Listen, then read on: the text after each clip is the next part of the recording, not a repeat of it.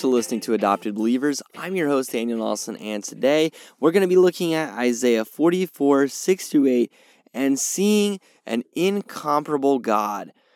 So today's readings are coming from the English Standard Version, and I encourage you to follow along as we study. So the passage reads, "Thus says the Lord, the King of Israel, and his Redeemer, the Lord of hosts. I am the first, and I am the last. Besides me, there is no God. Who is like me? Let him proclaim it. Let him declare and set it before me, since I appointed an ancient people. Let them declare what is to come and what will happen. Fear not, nor be afraid. Have I not told you from of old and declared it? And you are my witnesses. Is there a God besides me? There is no rock. I know not any." So you all know how I feel about the book of Isaiah. Isaiah, it is an amazing book. We studied through the whole book that after we did 1 John. So that's going back a little bit. I hope y'all are enjoying some of the classic episode reruns. I know that, I'm sure y'all have gotten a kick from hearing my squeaky voice. I mean, my voice is still squeaky, but it was really squeaky then. So I'm sure that that's really blessed you. Hopefully you were able to get a little bit of the content coming in. But Isaiah, I love the book of Isaiah. If I were stranded on an island and I could only have one book in the whole Bible, it would probably be Isaiah. Like, there's so much grace, so much justice, so much holiness, so much, just everything that you want in the Bible. Well, I don't know, like my sinful flesh. There's a lot in Isaiah that my sinful flesh does not want. And we're going to look at some of that today. But everything that you need is in the book of Isaiah. So this passage is really powerful in that it shows God. God is the speaker in this for most of the passage. And we see him really call on the people of Israel to really look around. And our first point today is that we need to understand our opposition.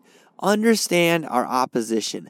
God does not want us to pretend like there are no problems in life, to pretend like there are no counterfeit idols, there are no things that would draw our attention. Like, God's not delusional.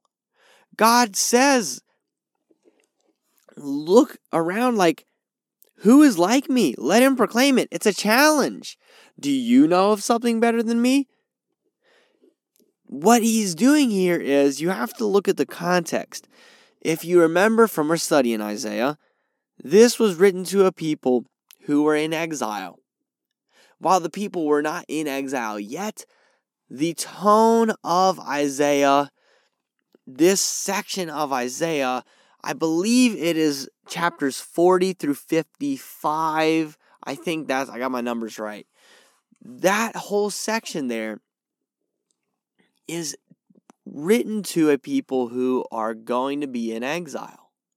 So what we see in this passage is that Isaiah, as he puts forth the word of the Lord, we see God say here that we need to understand our enemies. Like, if we want to appreciate just how good God is, we need to understand the alternatives. What are the alternatives? It's easy to think that this world is overwhelming us. It is easy to think that this world is all that there is, whether it be financial burdens, work burdens, it might even be conflict at church, whatever it is. There can be real opposition that we face. So what do we do? Well, our second point today is that we understand God. We understand God. If we are to hold to God in the face of strong opposition, then we need to know who God is. Look at verse 6, the way that Isaiah introduces God. He says, "Thus says the Lord." This is invoking God's covenant name, the King of Israel. That is showing his place among this nation, his Redeemer. I talked about one of the reasons why I love the book of Isaiah. God is Redeemer and the Lord of hosts, this God of armies that we serve. There's so much to unpack there. And while I could spend a lot of time diving into those, I want us to approach this from what Isaiah wants us to think. Obviously, there's a lot here to think about, but I want us to spend some time thinking about how we are to think in the first place. Christian, you must spend time understanding and learning about who your Savior is.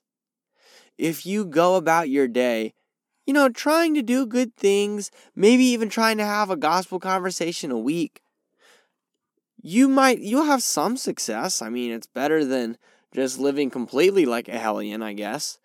But ultimately, you are not going to grow as a Christian. You are not going to grow in joy. Rather, you are just going to flounder. You'll get burnt out. But when you see that we serve the Lord, the King of Israel, the Redeemer, the Lord of hosts, then, friend, you can stand up to this hostile world that we live in.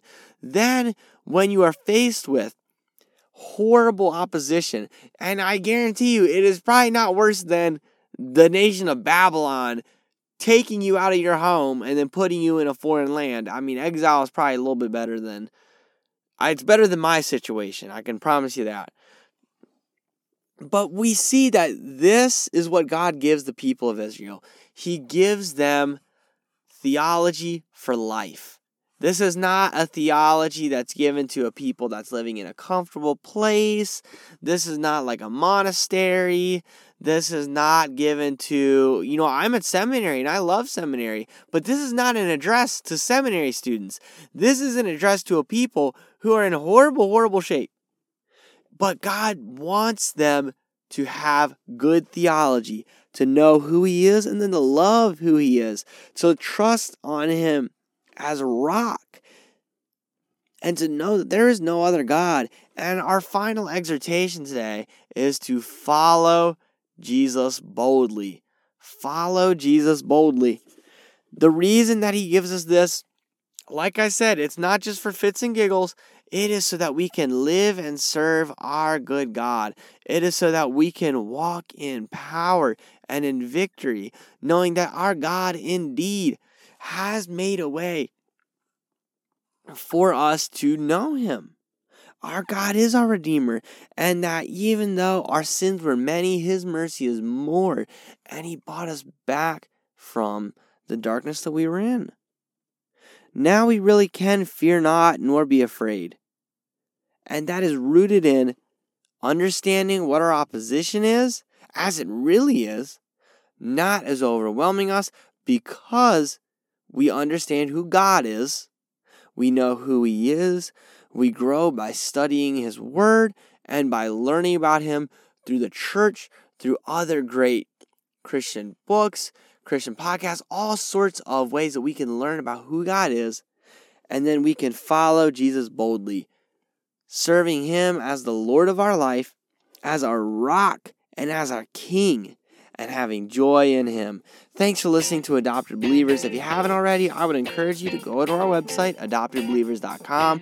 You can find podcasts, articles, other cool resources, and tell your friends about us. It's a great way you can support what we're doing. But without further ado, I'm going to see you all next time.